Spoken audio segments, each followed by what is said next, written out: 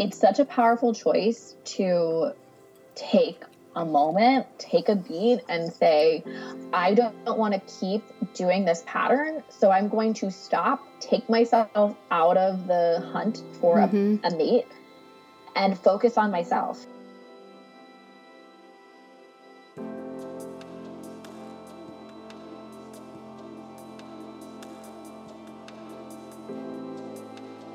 Hello, everyone, and welcome to the Calm Collective podcast. I'm Cassandra, and as always, I'm so grateful that you're here with me today. I am so excited about today's episode. I'm interviewing Amanda Blair, who is one of my favorite people to follow on social media. She is a relationship coach and the writer behind Real Talk with Amanda Blair. Her very insightful blog, which she posts usually about 2 times a week, but over on Instagram, she posts pretty much every day, and just her captions are so authentic and grounding and just really uplifting and insightful. So I highly recommend that you listen to this episode and also give her a follow over on Instagram. You will not be disappointed. We talk about so much today, everything from heartbreak to self-worth to codependency to being in really healthy relationships, learning how to segue out of not so healthy relationships. I mean, the list just goes on and on. She shares so many insightful tips. And the really cool thing is that you can be listening to this and take things away from it no matter what your status is, whether you're single, you're taken, you're married, you're celibate, like what have you. There is something in this for everyone because it doesn't just circle around a relationship with somebody else. We end up taking it to a really beautiful place of the relationship that you have first and foremost with yourself, which is something that I am all about.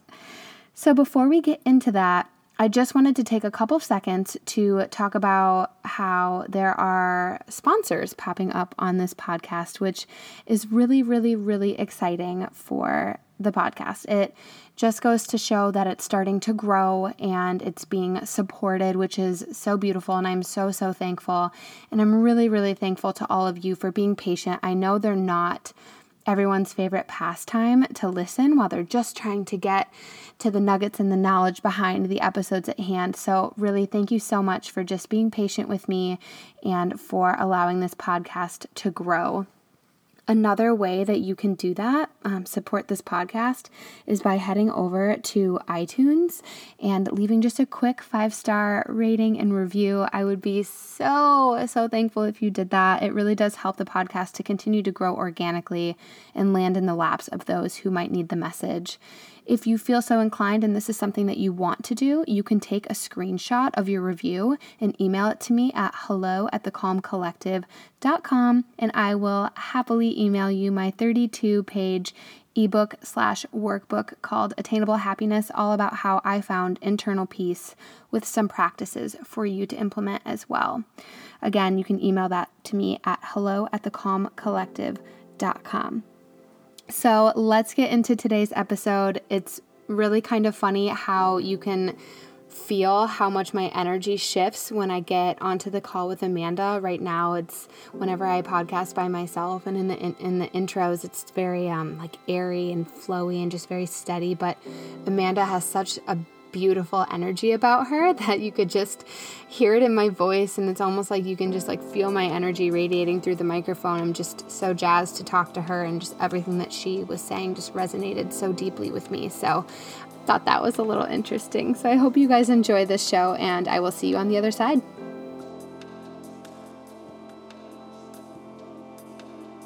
Hey guys, welcome to today's show. I woke up just so excited this morning because today I get to introduce you to one of my favorite people to follow over on Instagram. We're going to get really real with the authentic and down-to-earth Amanda Blair, relationship coach and writer behind Real Talk with Amanda Blair. So without further ado, hi Mama, welcome to the show. I'm so, so grateful that you've made the time to be here.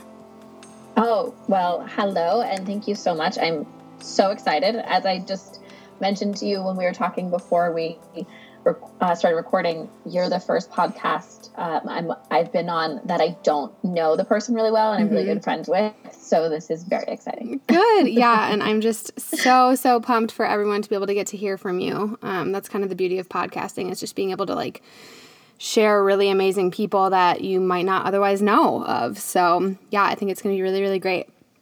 I'm excited. Yeah. Okay, cool. So let's dive in. So I always ask my guests to paint some sort of a picture for those who are listening. So can you tell us just a bit about your current surroundings and what life is looking for you right now in the present moment? Sure. I live in New York. I live in Brooklyn, to be exact. I am about to turn 34 on Saturday. So Ooh, happy birthday. Thank you. I'm a quadruple Aries. And a projector in human design, if anyone knows what that is. I find to be hugely helpful in terms of navigating life. When I got a reading with Jenna 3 years ago, it shifted so much for me. So currently, I am a relationship coach, and I write about relationships, and that's kind of a business that I'm building. And I also work with a nutritionist running her social media. So I do that in addition. That kind of pays the bills, so I don't put too much pressure on this brand new little baby that I have for myself, this new business. And I was a yoga teacher for 5 years, but I love to say I'm retired because I just think it's hilarious to say you're retired for something when you're in your 30s. Yes. And I left that sort of end of the wellness world, knowing that I love the aspect of teaching, but I wanted to teach in a different way and to sort of share what my true passion is. And my true passion is relationships. I have talked about relationships with my friends all through my life. It's what I talk about and can talk about at any point. Like if I'm at a party, I am talking to someone and I've met someone new, I'm talking to them about their relationships and like what's going on and if they're in a successful one, and if they're not, why don't they think so? And I'm always giving advice. Sometimes it's asked for, sometimes it's not, although I'm trying to be better about that. And I've always been the person my friends come to for advice for relationships. So it just felt like I had to start sharing this thing that I just love and felt so a part of me. So it feels really natural and it feels really good to be sharing things that feel I just have to say. So that's been really gratifying.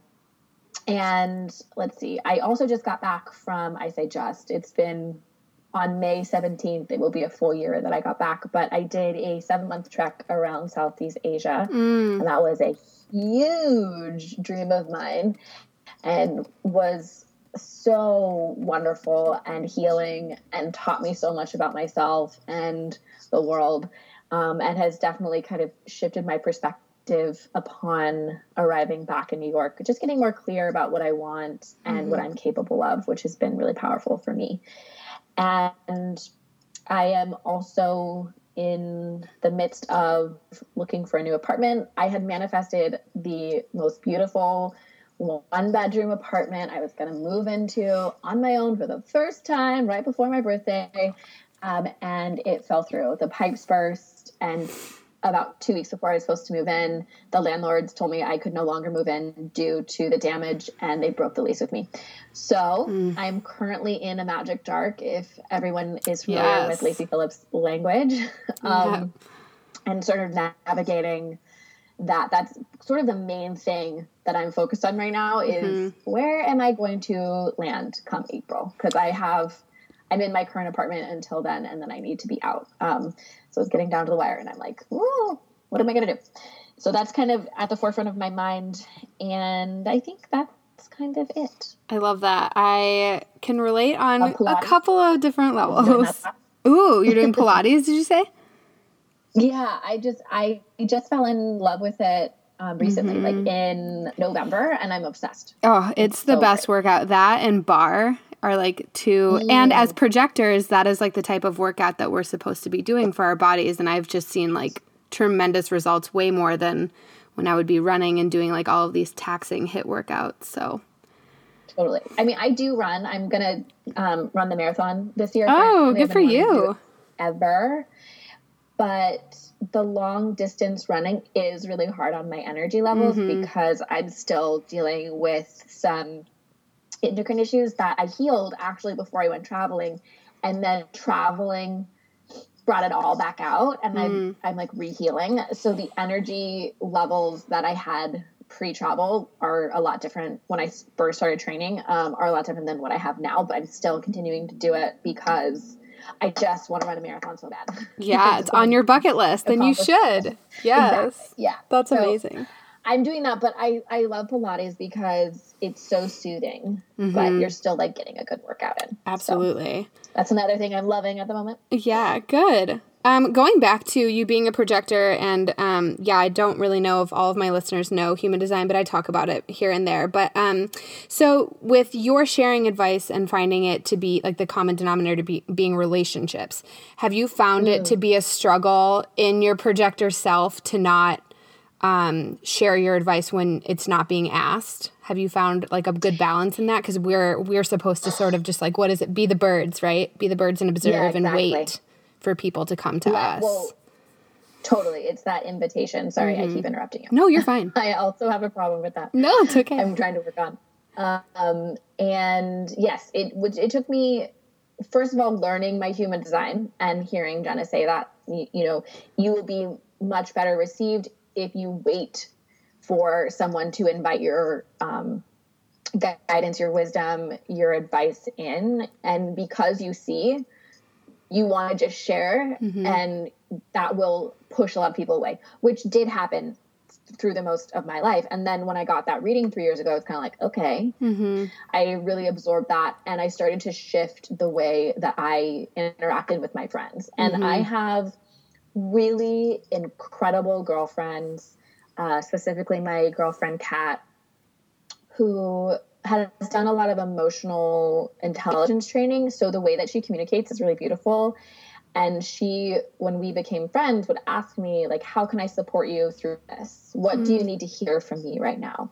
And I have adopted that as well, because there's just oftentimes friends just need an ear. They just want you to listen. They just want to process something with you. And they don't need me to say, well, do this X, Y, Z, or this is what I see. And so I found the more I just ask, like, how can I support you?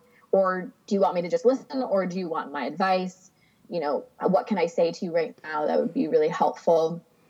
Has created a lot more intimacy inside my relationships. I'm no longer kind of jamming my views down their throat. And in a way that I was always trying to help, but that felt very sort of off-putting for my close friends. And now I think we have a lot better communication, and I'm able to share my insights when I ask for them and when they have advice, and they accept it with a lot more grace because I'm not forcing it upon them. It's, they're asking me for it, so I'm able to give it, and then they appreciate it so much more. Yeah. So it's taken me until, I want to say like 30, 31 is when I started to really kind of take that in and learn that lesson. But before that, I was just offering my advice willy-nilly.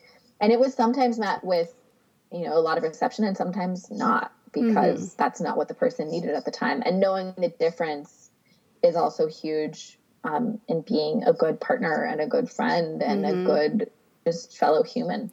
And isn't it so wild how well it sits with you, like within your soul too, when you show up in that way, like when you're looking at a friend in the eye and you're like, what do you need from me in this moment? Like, how can I be of service to you? How can I help you? Like, I at least feel this like wave of calmness that comes over myself when I'm like, oh yeah, that feels so much better than just being like, well, here's what I think.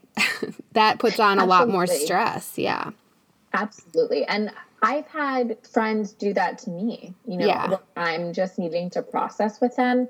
And instead of processing with me and allowing me to process, they're just throwing out what they think and what they think I should do.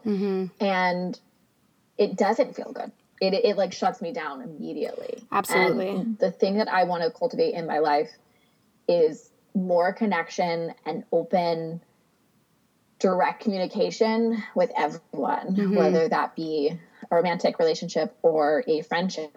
So it's something that I find hugely important, and yes, has really brought a lot of positivity and peace into my life, and reminds me that my opinion isn't always the best thing. I can give my ear, I can give just being there. Like, that is just as good. So it kind of takes the pressure off as well. Yeah.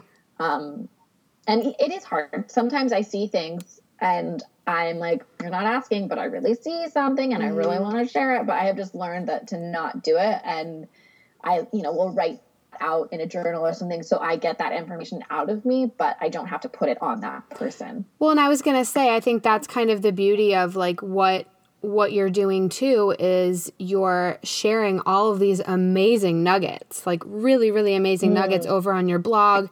And you guys, if you don't follow her yet, like her Instagram captions are just like, it's like you're sitting down across from you having coffee and you are sharing the advice. It's very easy to receive. And I've messaged you before where I'm like, are you in my head? Like, what is going on?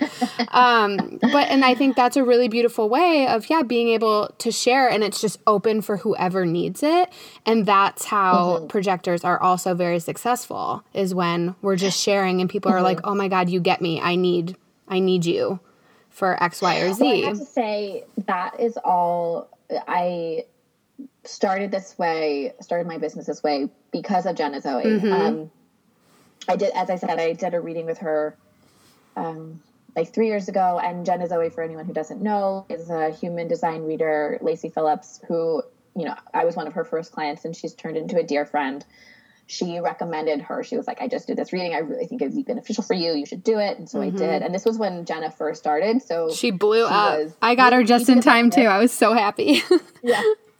Same. And so, and so affordable. So it was really great timing. But anyway, so we have kept in contact, and she's been so lovely when I have a question where I'm like, well, I don't know how to do this, and I'm a projector, and like, blah, blah, blah. And she's so responsive. And when I came back from traveling, I had been wanting to do some sort of coaching for a very long time. I wasn't sure in what direction. And that's like going back to the yoga.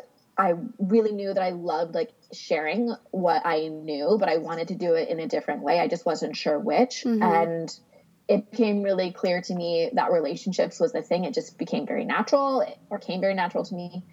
And it felt like my niche. And so when I got back from traveling, I was like, okay, I'm like ready to do this. I just want to start. But I felt boxed in by being a projector because we have to wait for the invitation. And so I went to Jenna and I said, I want to start a business. I want to start relationship coaching. However, I feel like I can't because I'm a projector and have to wait for the invitation. 1, 2, I don't know how. And 3, I'm not married. Is that going to be a problem? And she was like, well, first of all, just share what you want to say to anybody. Just say what's on your heart. Just say what you think, what you know, in a way that is no expectations. Just put it out there, whatever you feel passionate about. And the more you do that, when it's coming from that authentic place, that's when your people will find you and they will show up. And so I was like, okay.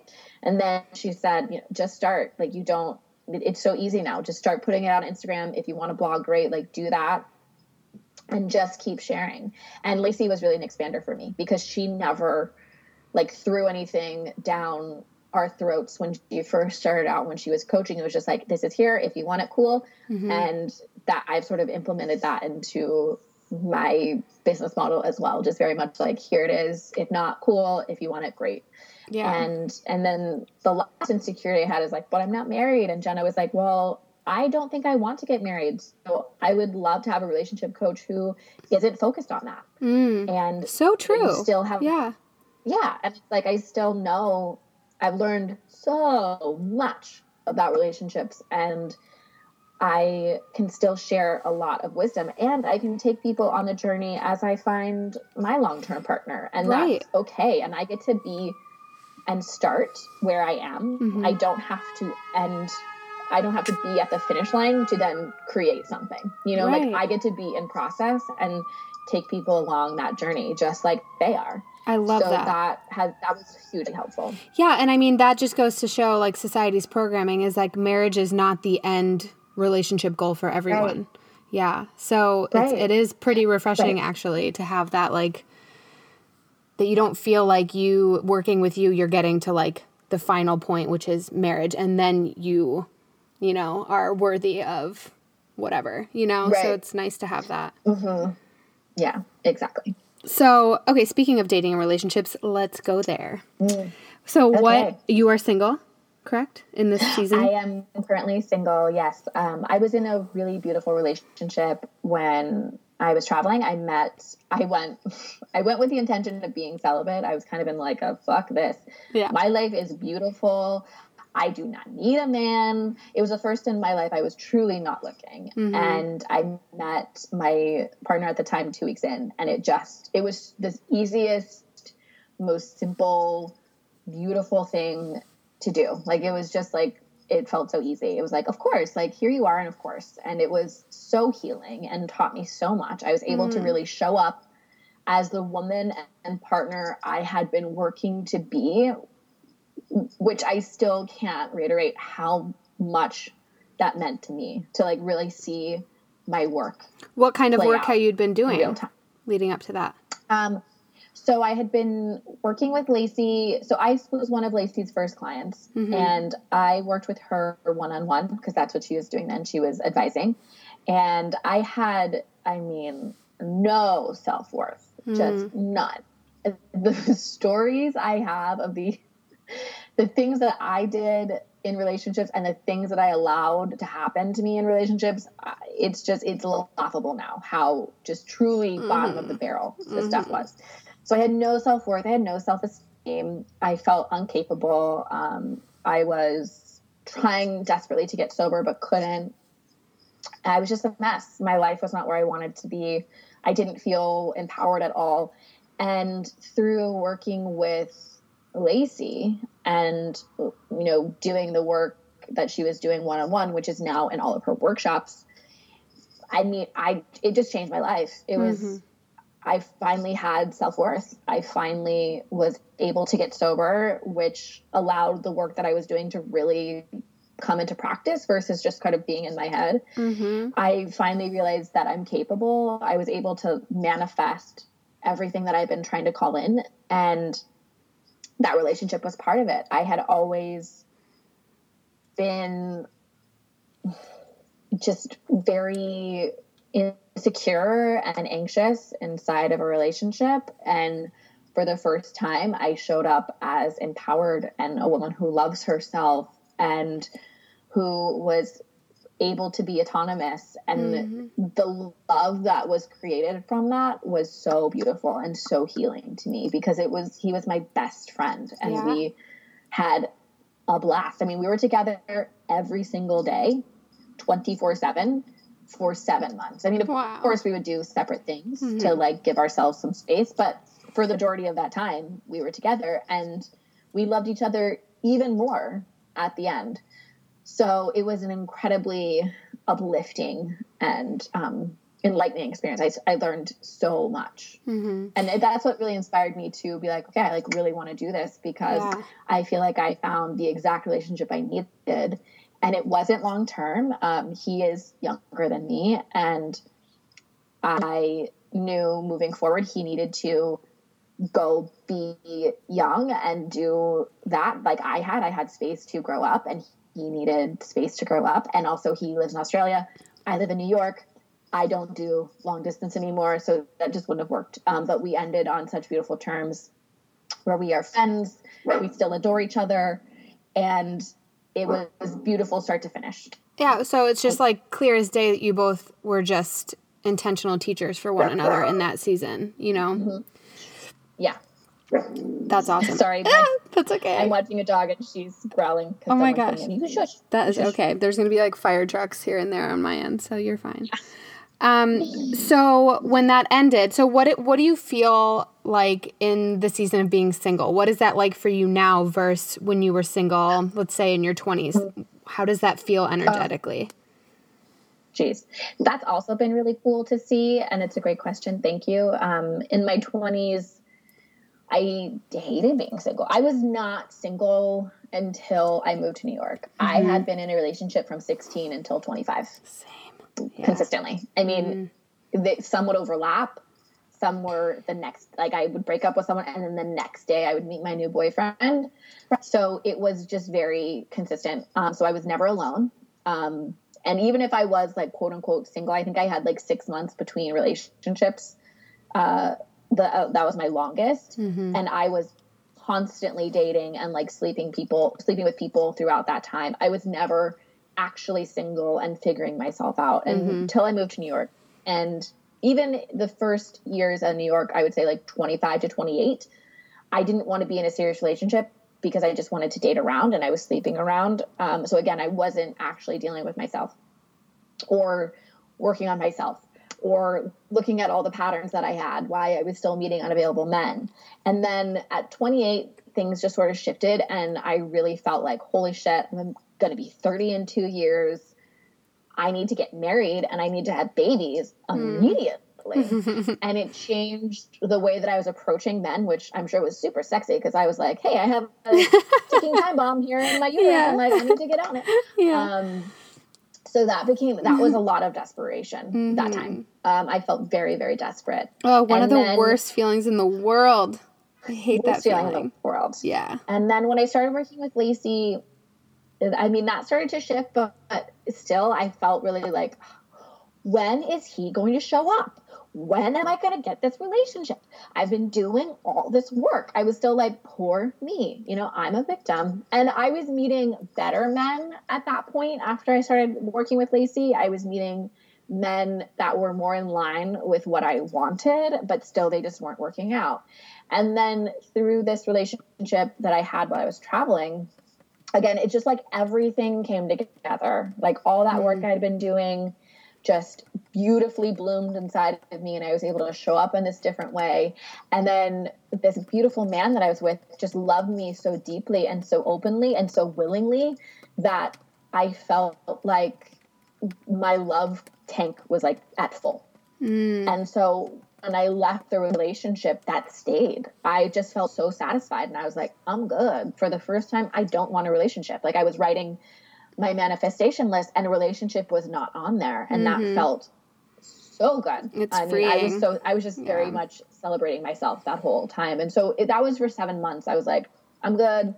I'm just like being me, getting, being single, but not dating, just being with myself and sort of reclaiming my space inside me, just being alone solo, and also my space back in New York and getting all of my ducks kind of in a row. And that was really my focus. I started dating in late November again, and I felt really good about it. I was, felt very in control. I know what I want. I can pass tests now. I can see red flags from a mile away. And I wrote in December. So I get a lot of communication from the universe through my dreams. And I had these 2 back-to-back dreams where I was just like, oh, it was my partner. And I was like, oh man, I can like feel him. He's close. And before that I had been like going on dates with people and it was just like, nope, which felt also really good to be seeing things and being like, no, and passing tests really easily. And after those dreams, I woke up and I was journaling and I just channeled this information. I was like, oh, I'm going to get a big test. Like I feel it coming and it's going to be really hard for me to pass. So immediately after that journal entry, I was online dating. One of my tools that I use with clients who have done the work and are ready to start calling in their partner is using online dating to practice everything they've learned. Holding boundaries, passing tests, saying no, just going out and having conversations with men and like having fun, taking sort of the pressure off dating and like finding quote unquote the one. And so I was doing that for myself because I always do anything I'm going to advise someone to do, I have done for me. So I was doing that. I was practicing and I met a guy online. I was currently in California.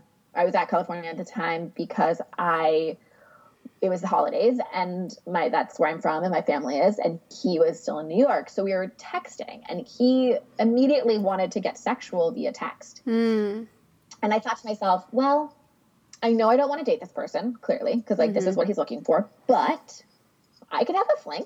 I'm 33. I've been single for 7 months. Like I haven't been with anyone, kissed anything since then. So why not? I can use this as like a getting back out there. And so I engaged with it for like a week. And then I was like, you know what am I doing? This is not what I want. I know I want a long-term partner. I know that's what I'm ready for. That's what I've been working towards. So I'm not going to fool around in any way. I'm not going to settle in any way. Mm-hmm. And so I held a boundary and was like, okay, bye. So I was like, that was a big test. Cool. That was easy. I got this. I'm solid. And 2 weeks later, I ended up meeting someone else, and sort of going into it, my thought was, this could be the sort of reward for passing my quote unquote big test. And seemingly on paper, this guy was everything on my list. He, had a creative job, and I like love creatives and artists, and he was very successful at this creative job, which I, thought was really attractive. He had a lot of ambition, had a lot of drive. So, down the road, he could support a family, with me, like he could be a financial partner. He was close with his family. He had a spiritual practice of his own. He went to therapy. He was doing the work. He was showing up, and just like weird things like curly blonde hair mm-hmm. and, big hands and like just other like weird things that I had written on my list that are like kind of unique, where I was like, okay, like what's up? Here he is. Great. Thank you.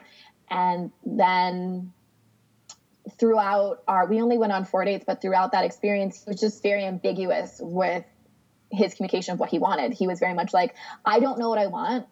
I'm a year and a half out of a very long relationship, but I like you and I want to see where this goes. I was very confused. I was mm-hmm. like, okay, well, it sounds like a no, but then you're saying you like me. So I'm very confused what I should do. Right. And so I played it out for 4 dates because I wanted to like give it a shot, and then was just like, you know what? I can't do this. You're not ready. Just through his actions were communicating to me casual, and that is not what I'm looking for in any sense of the word.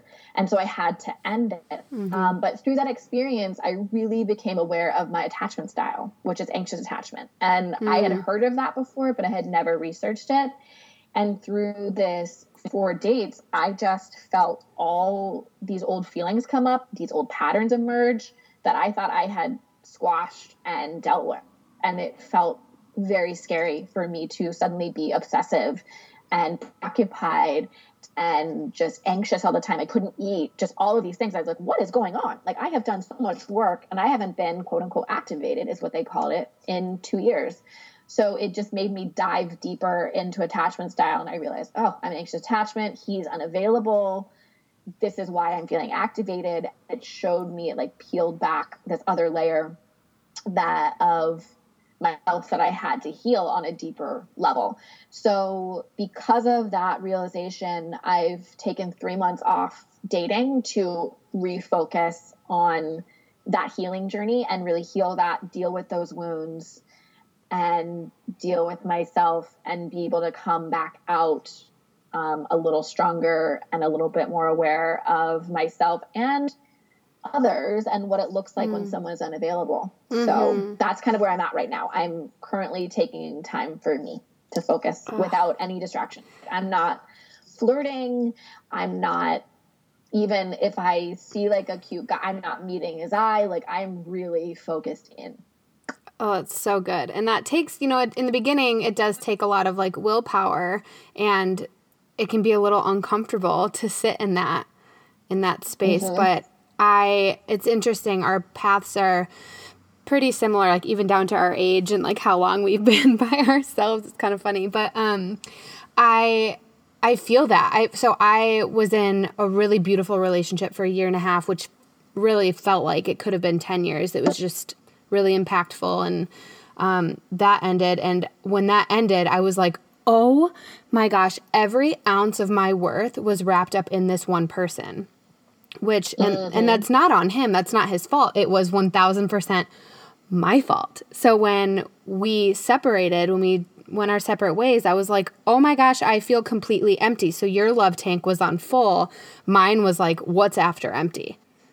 I was like, what is my identity if I'm not someone's partner? Like, that is what I'm good at. I am codependent. I'm really good at like honing all of my energy into making sure that someone else feels seen and heard.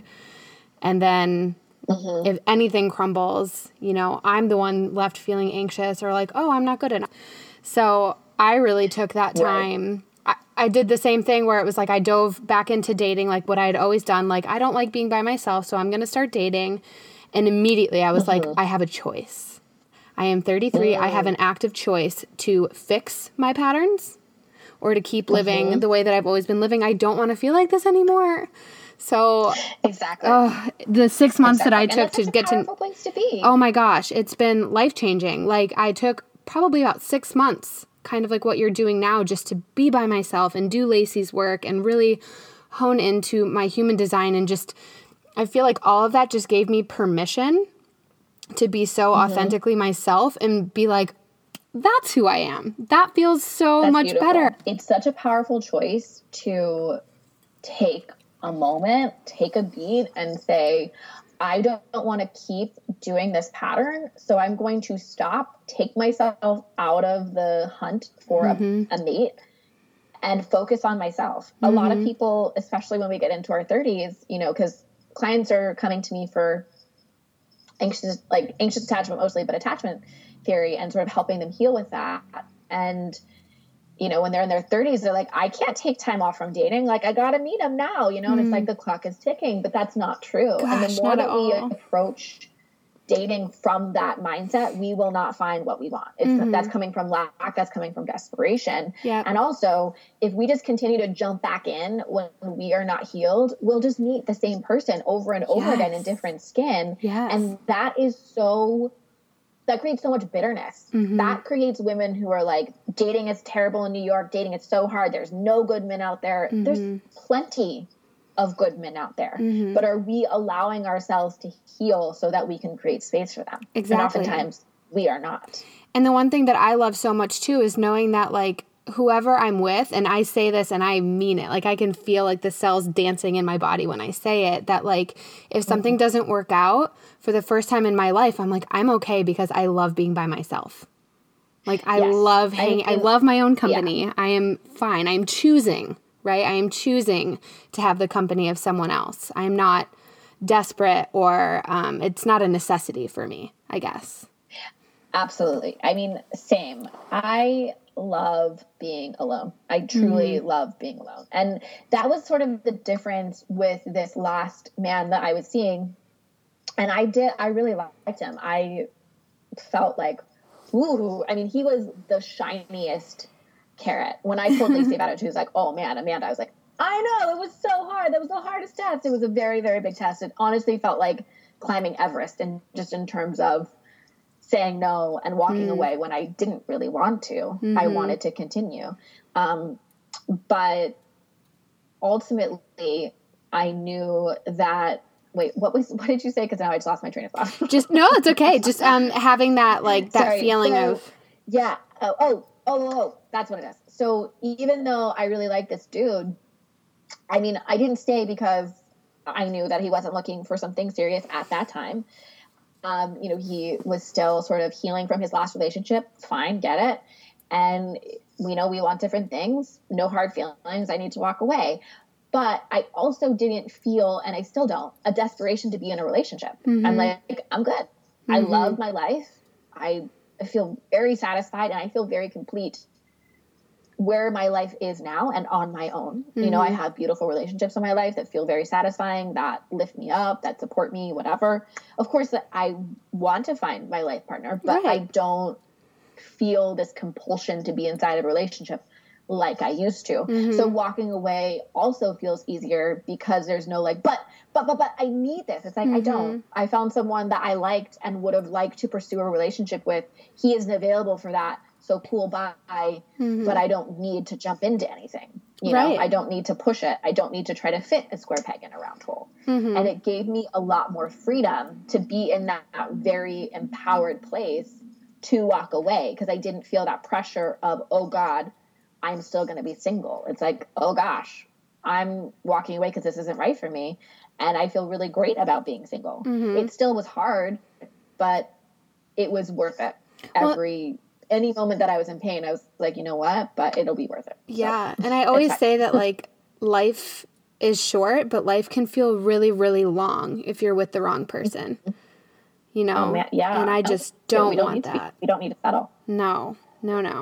So for those people who, I don't know if you've ever had one, but like that soul-crushing heartbreak, right? That like just takes the life out of you. How would you advise people who are feeling jaded by that, or who are just stuck in that space of just like excruciating pain and just not wanting to get out of that hole? What are a couple of things that you would advise people in that space? Well, first of all, I have been there many a times.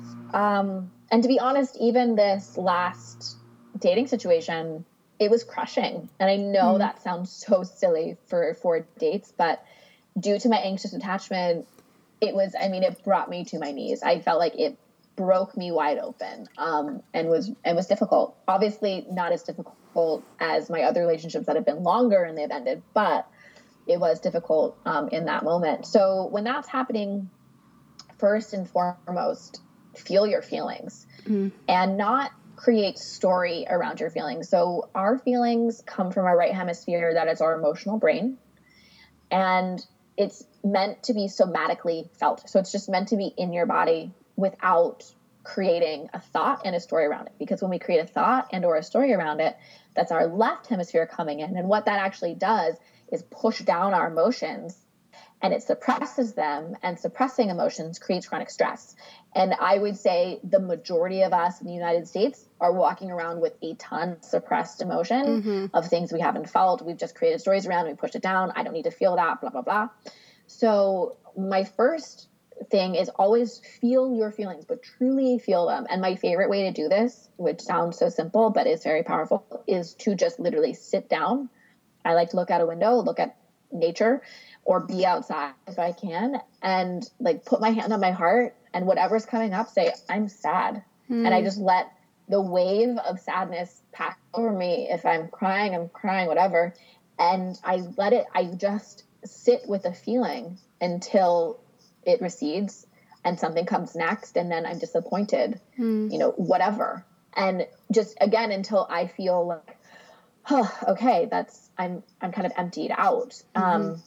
And that is not just one day thing. That is going to be over multiple days, because there's layers of grief, and we need to feel all those layers of grief. And that will, so anxious attachment, especially when you're activated, you are going to be tapping into the pain you felt as a very tiny little child that you couldn't have felt then, because it would have overcame you and probably killed you.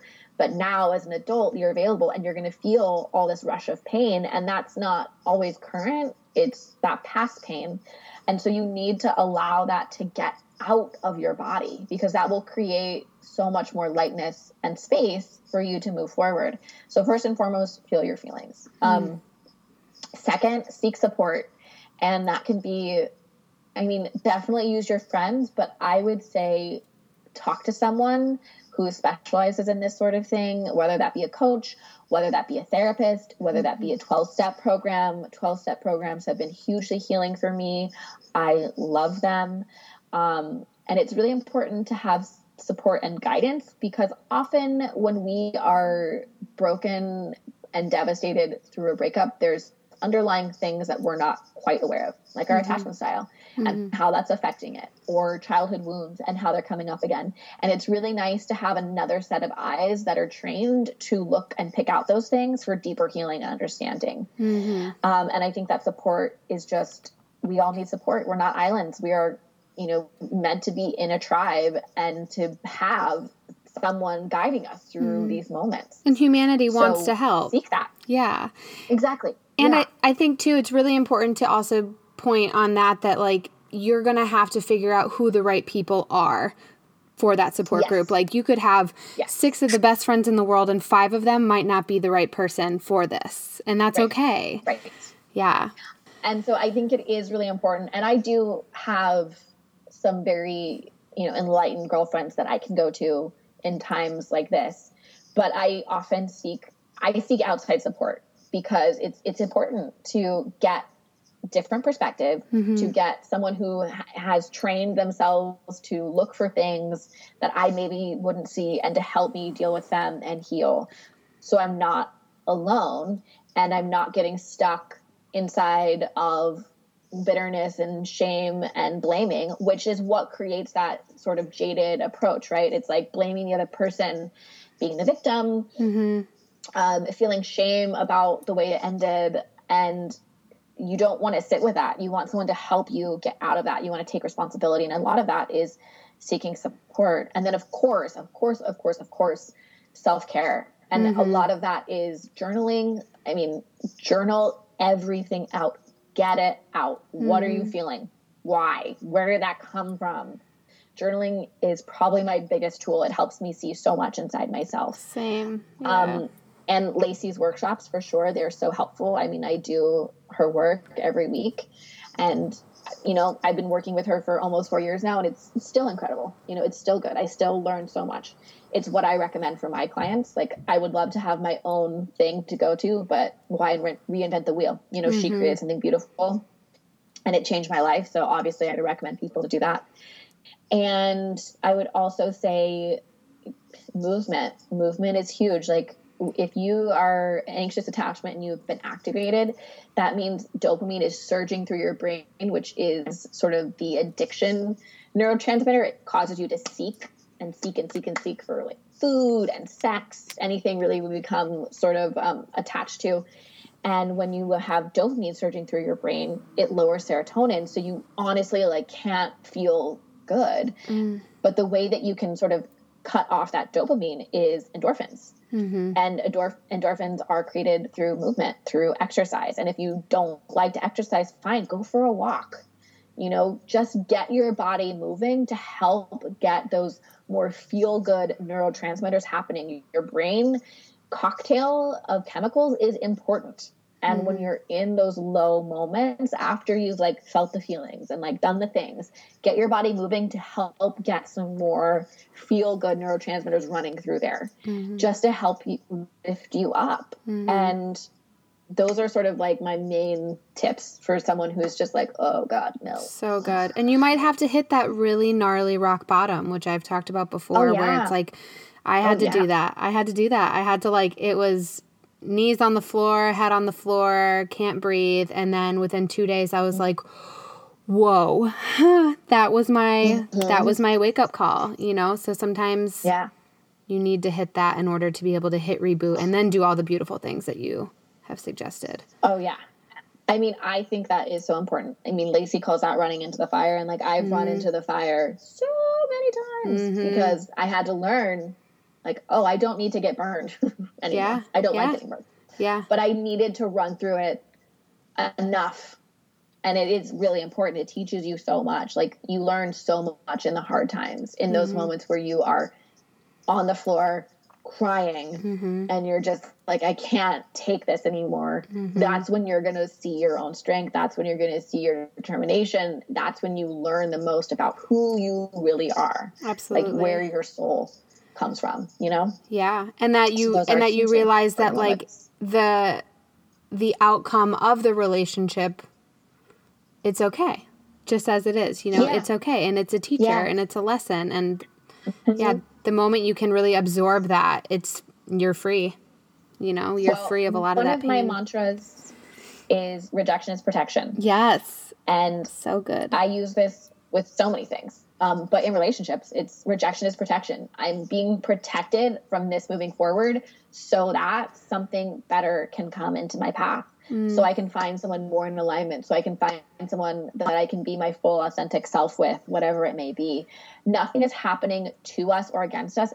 Everything is happening for us. And if we can shift our perspective, we can see that even the worst things, for example, this thing with my apartment, not ideal and scary. But I see that rejection is protection. That apartment was not meant for me, and it would not have allowed me to fulfill my authentic path. So I'm being knocked back onto it, and something better will come. Like, period, the end. That's just the way that the universe works. And we need to allow, sort of take that dusty film off our eyes to be able to see that. And that does take kind of getting down to the bottom, that rock bottom, and seeing like, oh, but this is working out for me in this way. Mm-hmm. And it's really just, it's a practice, you know, and I've been down there enough to see how things have later worked out for me, and that it couldn't have worked out in this beautiful way without all of those times that I felt so low. And then, you know, building that sort of trust within the universe and myself. Yes. Really quick, I wanted to get your 2 cents on this. So we've talked about codependency a little bit, and I think that there's sort of like a misconception around what that is. Can you explain that in your own words, what that is, how to reprogram it? Maybe like if you're not sure if that's who you are in relationships, maybe how people can start to point that out for themselves. Yeah, absolutely. I actually just did a post about this. So I wanted to talk more about, you know, relationships are always like, oh, I want to be independent. I'm an independent woman. Mm-hmm. And, you know, I don't need a man. And like, that's sort of the rhetoric. Mm-hmm. And I've come through my attachment research, you know, this word of interdependence has come out, and dependent is a very scary word for everybody. It's like, oh gosh, no, I don't want to be codependent. But when we are codependent, that means that we are putting someone's need and happiness before our own. Mm-hmm. So we are basically looking to someone else to complete us, to make us happy. It's this excessive or emotional reliance on another, and it's not turning that in and relying on ourselves. And that can obviously create a lot of suffering, because no one else can save us, can heal mm-hmm. us, can make us happy, mm-hmm. you know, can fulfill us. We have to do that on our own. But we are allowed to depend on people and seek support. So in relationships, interdependence is just that. It's being able to rely and depend on your partner. You are a safe haven. And that is in all relationships. My girlfriends and I have interdependent relationships. They are there for me. I am there for them. I don't rely on them for all my emotional needs. I mm-hmm. meet those on my own, and I come to them as whole and integrated and autonomous, and then they do as well. And then we can have this really beautiful interdependent friendship. But we do depend on each other, and there's nothing wrong with dependence. And I think codependency has sort of scared everyone away mm-hmm. from wanting to depend on others. As we said, we are tribal. Humans are not islands. We are not meant to go through this life alone. And we are meant to connect with our tribe. We are meant to connect with others and use them as support and help us through situations. And just in romantic relationships, obviously, we want to be able to depend on our partner. Again, we are coming to them as whole and integrated and autonomous, meaning that we are our own person. We know that we make ourselves happy. We know that our emotional needs need to be first and foremost met by ourselves. And then we can go to our partner with, you know, our needs outside of that. Mm-hmm. But codependency is something that a lot of us struggle with. Addiction is so rampant in our society. A lot of us come from addictive families. You know, a lot of us have alcoholic parents or addicts that are parents, and it just gets passed down generation by generation. Mm-hmm. And it's not something that we sort of deal with, right? It's kind of it's not accepted, but it's definitely not talked about. It's swept under the rug. And I think mm-hmm. the more that we can shed light on what it is and how you can start to heal from it. I was definitely codependent. And I healed myself through Lacey's work. Mm-hmm. I keep bringing her up. No, I did too. Yeah, I'll have to put her in the show notes so everyone who isn't familiar can take a look, because, she's a game changer. She really is. And we need to talk about it and share about it. And even my friends and I, who, we have this really beautiful sort of, we're on like similar journeys, so we use similar language. We'll have a moment where it's like, "Ooh, am I being codependent right now?" And the other will be like, "Yep." And like, "Cool, okay." And it's just like a check-in. Yeah. And then we like bring it back in because a lot of my friends deal with the same kind of family stuff that I deal with, which is addiction in the family and codependency in the family. Mm-hmm. And so that obviously is going to show up for us. But we now are aware and we take control of it and we heal it, and it's not running our lives. Yeah. You know? Self-awareness is the biggest gift, and being able to be verbal within your self-awareness is just, incredible. Whether you're with a friend, a family member, or if you're by yourself. Sometimes I'll be by myself and I'll notice that I'm thinking something and I'm like, what? You know, like, no, that's an old pattern. Like, we're done with that now. You know, being able to, like, catch yourself. Yeah. Okay, I want to do a little bit of rapid fire here, if you're up for it. Okay, so I think that you already touched on this, but your mantra. Rejection is protection. Okay, that would be your number one go-to? Love that. What about somewhat of a daily affirmation or something that you always seem to fall back on? I am worthy.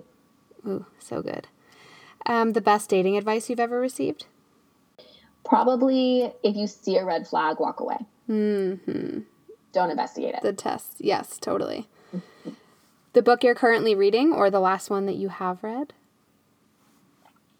I'm currently reading like 5 books. Oh my gosh, you're me. I'm reading a lot of books, continuing research on attachment theory and love addiction. And I'm also reading a book called Life After the Pill, for research on hormones.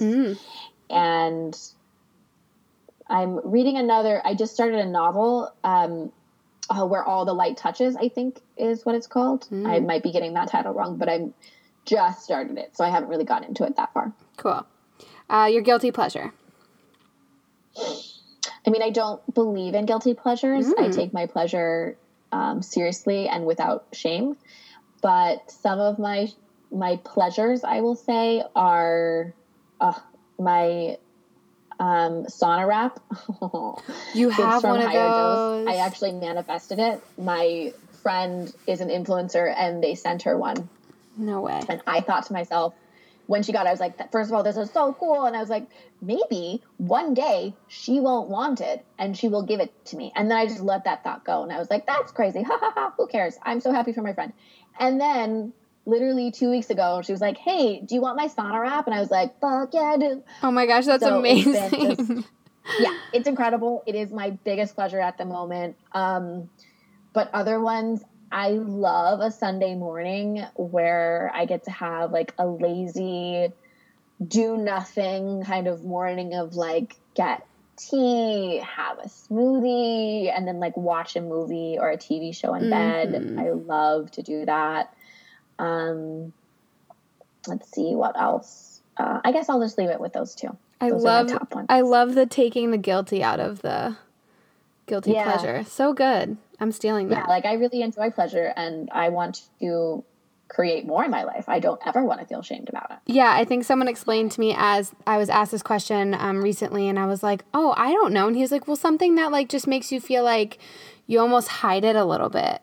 And I do remember thinking like, well, that makes me sad. You know, like why would, like for me, it's probably pulling like a tarot card, because I know I get labeled as like really woo if I do that. But for me, I love to journal and then pull because they're always so accurate. But like, yeah, it's like, I think about that of like, if everyone knew that I did that, I'd be labeled. Like, who cares? Who cares? Yeah. And that's just someone else's projection on you. And like, cool, that's about you, dude, not about me. Yeah. We both know you're intrigued. Yeah. Exactly. Yeah, exactly. What's a song that's on repeat for you right now? Okay, so my song, I think like one of my top songs of 2019, which is something that I always list in my journal when I am doing my end of year, New Year's Eve kind of review of the year. I'm always like, these are my top songs. These were my albums that I listened to on repeat. Like, I love kind of remembering those things. Yeah. So one of them this year so far has been Light On by Maggie Rogers. Oh, she's so good. I'm so obsessed with that song. She is so good. Also, I Wish I Was by the Avett Brothers. I think that's how you pronounce their name. I'm writing those down. It's the sweetest love song ever. Okay, what is your current morning routine? I love my morning routine so much. It gives me so much pleasure and joy. So upon waking, and this varies when I wake up, but I really do try to wake up by 6 a.m. because I love having just time before I start working. And so I wake up and the first thing I do is chug a huge glass of water that I have by my bed. And then I go into the kitchen and make myself a lemon water. And note, I do a room temperature lemon water because I have heard that the hot water will actually kill the enzymes in the lemon that you're trying to use to help heal your liver. So I'd always do room temperature. Ice cold is also really bad for your chi, your energy, and it slows your digestion. So not cold either, just like room temperature water. Anyway, and I do a lemon and a lime, and then I drink that, and then I journal. I do morning pages from Artist's Way. So every morning I journal 3 pages, which has become such a beloved practice of mine. And then I meditate for 20 minutes. And then I usually do some sort of movement, whether that's like a 20-minute yoga flow in my room, or going to Pilates, or going to the gym, or going to the run, or going for a run. I tend to work out 6 days a week. And it's just, I genuinely just love movement and moving my body. So it never feels like a chore. It never feels like I have to do it and I'm forcing myself to, unless I'm in my luteal phase, which is right before my period. And then at the end of that, I'm like, I don't want to. Yeah. And I usually will let myself take more time off, or like do more yoga, do more gentle movement. And then I start my day. So I stay off my phone for that whole morning routine to really allow myself to acclimate to the morning and to get present and to know, you know, what I want to do for the day without sort of any distraction and or stimulation. Okay, last question. What does mindfulness mean to you when you hear that word? What's like the first thing that comes to mind? The first thing that comes to mind is a person, probably Eckhart Tolle, because of his books. Yes. But mindfulness just to me means not being stuck in my head, being in my body and being in the present moment, and just being really aware of what is around me, what I'm feeling, and not projecting the past and trying to future trip in that present moment, and just allowing myself to be here and be now and absorb what's happening, whether that's sitting on the couch or eating a meal or walking outside, you know, or having a conversation with a friend, not being distracted by anything else, just really being there in that moment. So good. Last one, where can people find you? Because they're going to want to. I hope so. You can find me on Instagram at @XOAmandaBlair, and my website is amandablair.org, or I should say my blog. I do have a Facebook, like a quote unquote like business Facebook, but I don't use it. So Instagram is definitely my favorite social media tool and the thing that I use the most. Thank you so much for taking the time. You've been so inspirational per usual, and I'm so excited for everyone to hear from you. Thank you so much. This was so much fun. I hope that everything I said made sense. It makes perfect sense. And I'm sorry for interrupting you. No, you're fine. This is a beautiful conversation. I'm so grateful. Thank you so much for having me.